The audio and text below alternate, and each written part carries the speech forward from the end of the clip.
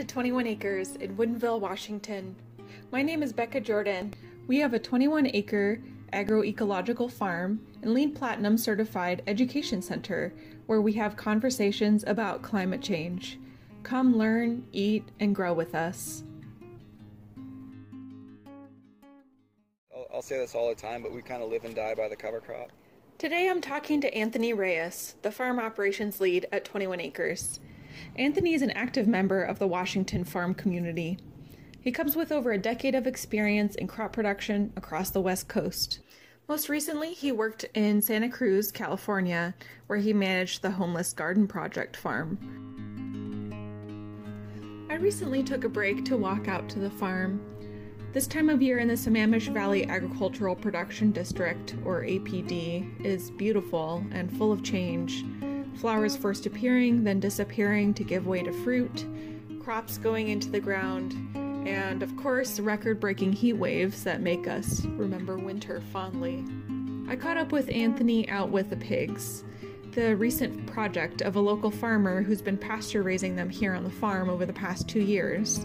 If you know Anthony, you know that Anthony cares about farming. While we tried to make friends with the pigs, Anthony and I talked about how important cover cropping is as a regenerative farm practice.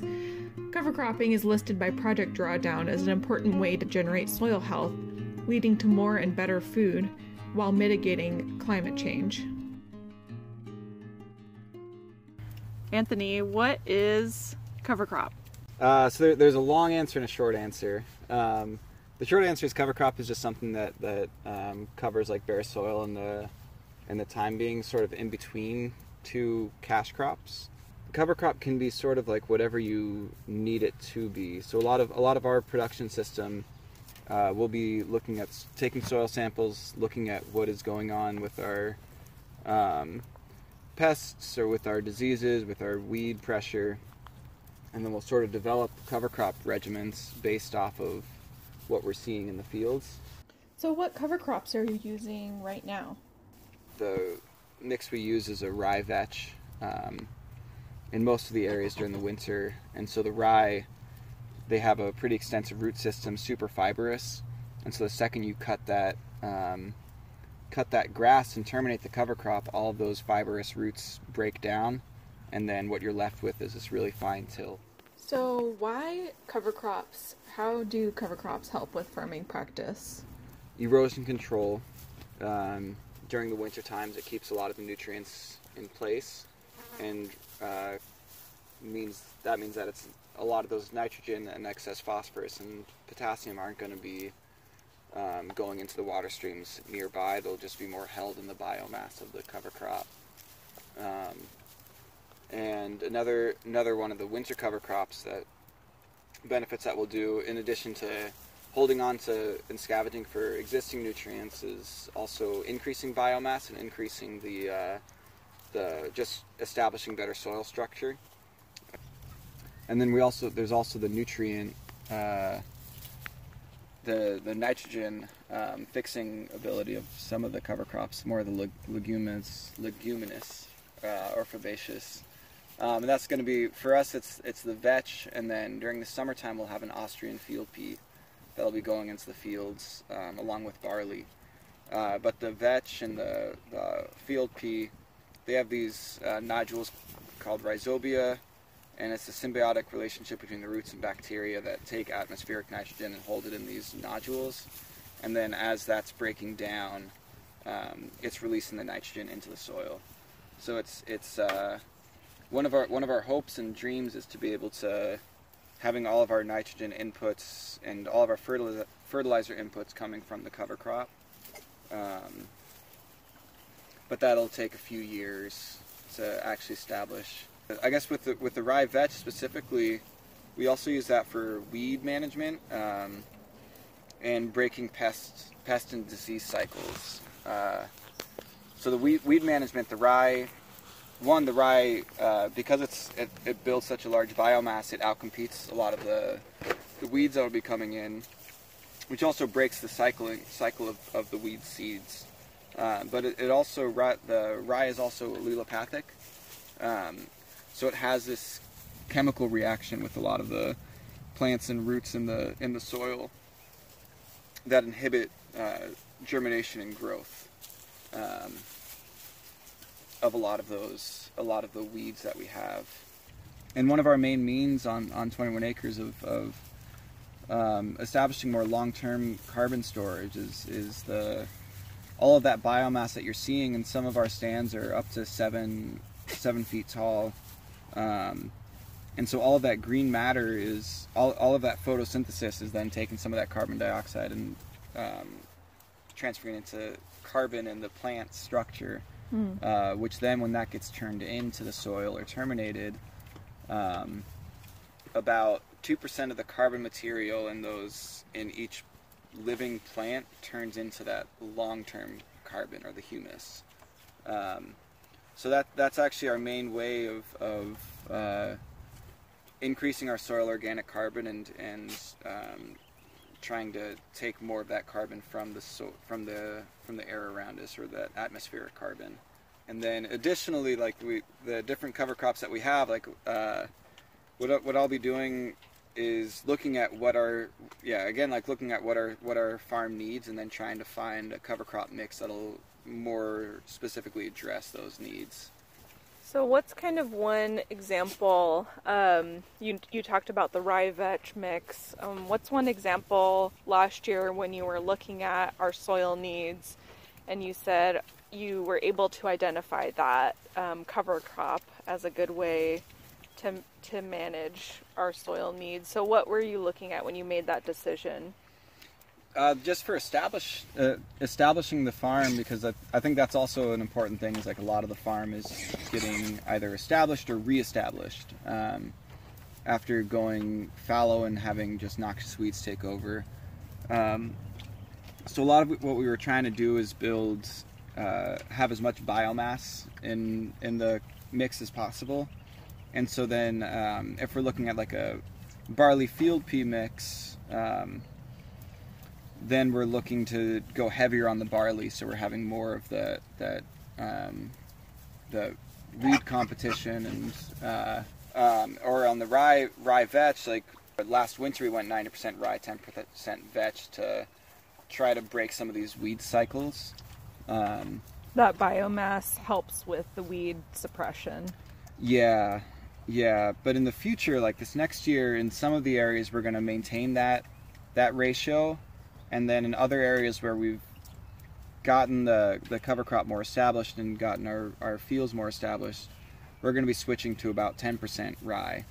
Because that's when you're talking about like a large stand, that's really all you need of like a cereal grain in a cover crop mix to provide that the structure for the vetch or the peas to climb up.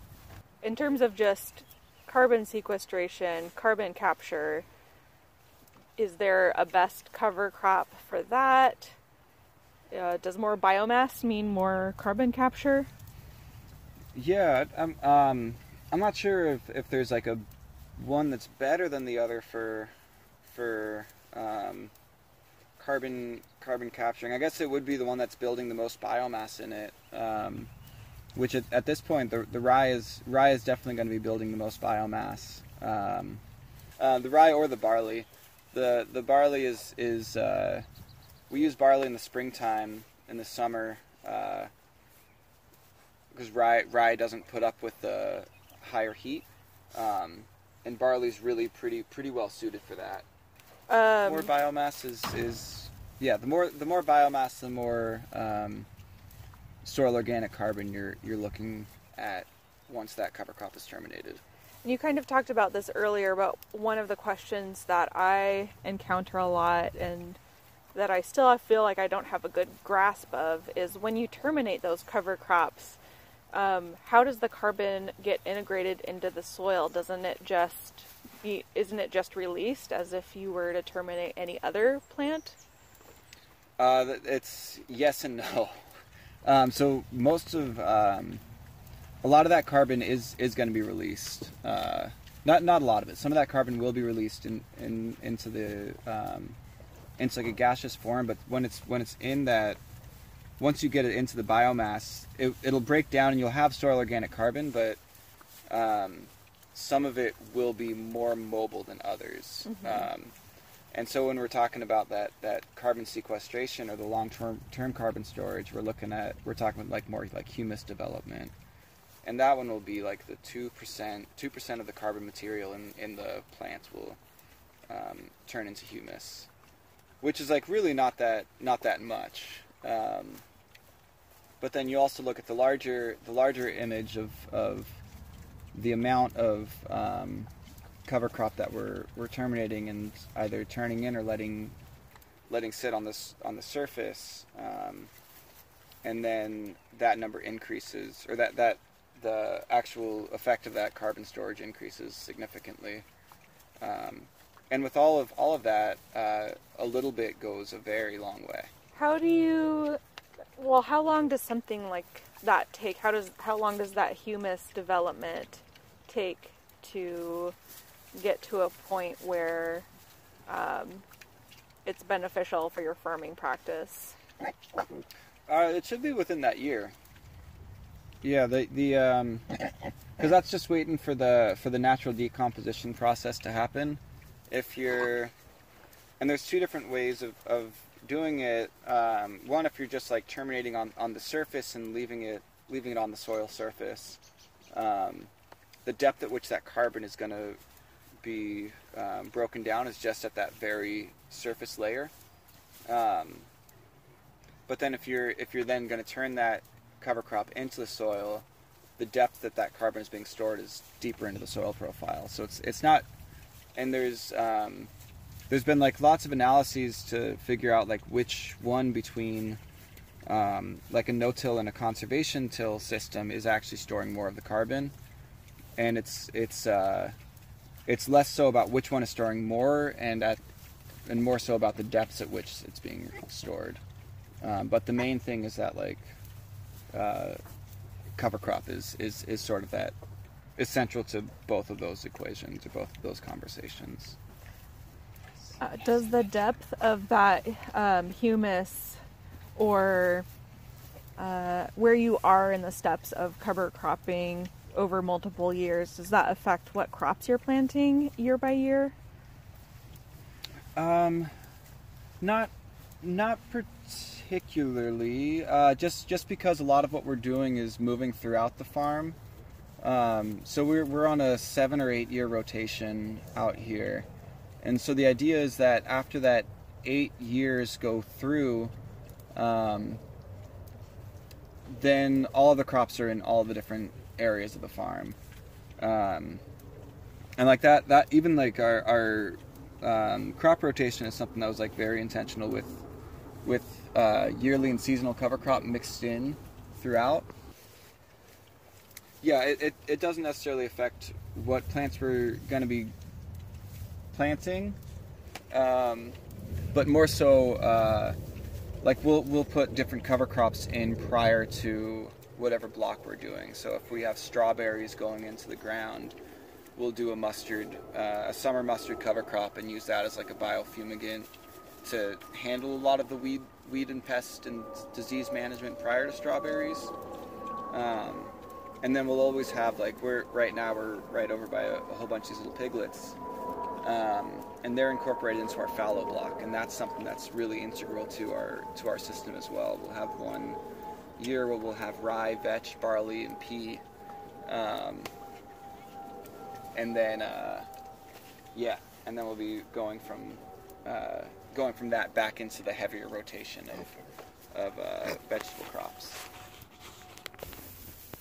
We decided to leave the pigs and head over to the 7-foot-tall cover crop stand where the rye was growing. So when we're talking about like anthesis, like this, when you see all that pollen shed, that's when you know it's like perfect timing. And also if you have allergy, this is like just horrible. When you see the pollen, it's time to terminate. Yeah, when you see the pollen, when you see like that many anthers, or like this is anthesis when it has the peak of anthers and pollen shed. It's also going to be the milking stage. So if you take one of these, and you should be able to like push out some. Well, that's a bad example. Like these should be the seeds they'll be developed enough to milk, but they won't be developed enough to germinate. So it's sort of like that perfect stage is right now, and like if you just cut that energy flow, like that'll die. But it's also like when I was talking about like the weed suppression, like this is all rye and vetch, and that's like all that there is here. So you get like that full, yeah, this is beautiful. I'm just getting mouthfuls of pollen right now. It's like kind of tastes like rye. Jeez. Yeah. But yeah, this is like super successful. And yeah, it is kind of amazing to see like there's nothing else really growing in here. I mean, I think this is like one of the coolest things that we're doing out here. But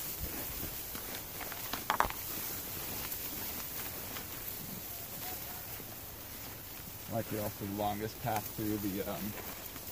That took a really long time to go 100 feet. You had mentioned that not every. Pollen. I'm covered. Look at my phone. Oh my gosh, that's so cool. I'm covered in it. You'd mentioned that not every farmer uses cover crops, despite all the benefits of cover crops. So what are some of those barriers to farmers using cover crops on their property? I would think the three biggest are timing, monetary restrictions, and equipment. Because like cover crop to let it finish like the rye there, you're really looking to be taking a part of your land that you could be profiting off of throughout the year and taking it out of production and putting into something that's going to be benefiting your soil, which like is profitable in the long term, but it's difficult for a farmer to, when they're working off such a small profit margin, to then say like, okay, well we can take this out of production and put it into something that we're not going to be getting any I guess it would be like immediate cash return off of. It's also just like having the infrastructure and equipment to put in cover crop in a timely manner. In Western Washington, you're really looking at, if you want all of the nutrient benefits of vetch, you're looking at getting it in by like September 15th. And then for erosion control, it's October 15th, and then the days get short enough where you just can't really be benefiting from it as much. And so it's thinking of like everything that's going on in September. For us, like cover cropping is sort of our biggest thing, but that becomes difficult, especially if you don't have access to like a seed drill or a broadcaster or machinery that can really get that seed into the ground or even like onto bare soil. And then it's also just like it can be kind of difficult to get a good stand. It takes a lot of time and a lot of effort, and yeah, so sometimes it's just like not seen worth that time or worth letting it even like finish completely. I don't know how many folks, especially in like the valley here, that I actually see like allowing a cover crop to go reach that peak anthesis or maturation and turning it in. That's a lot of effort for something that you're not going to be able to sell. But it pays for itself in different ways, and your inputs are going to be less. Long term, you're creating more resilient soil. So it'll be less work on you on the long term. You're also managing weeds, managing diseases, managing pests without actually having to go in and do anything. And so there's different areas where that equation sort of breaks even. And yeah, one of the things I personally like, if I'm doing like some consulting with someone or consulting with the farmer, and one of the ways that I really identify success in a farming system is if they're able to have like a pretty well established cover crop system involved in their plan, because that tells you that they're they're profitable enough to take part of their land out of production and out of sales for months at a time, especially like in the middle of the growing season where you can throw like a buckwheat, which will be like a 30-day, or a barley pea, which is 60 to 90 days to maturation. And if you're able to take that land out of production and sales for that amount of time, then it sort of has other implications over how you're running your operation from a sales standpoint, and from a soil management standpoint. Any final words about cover crop? Yeah, I guess the final thing, at least like with us at 21 Acres, is I'll say this all the time, but we kind of live and die by the cover crop. If the cover crop isn't doing well, then our farming season is going to be that much more difficult. As you saw with like the land over there where cover crop stand wasn't as good, cultivating into that stand that we were just in, it's going to be a lot easier. That soil is going to be really well conditioned. Yeah, so we very much so live and die by the cover crop. Thank you so much. Yeah, you got a lot of pollen on that phone there. Yeah, we're gonna have to clean off this phone.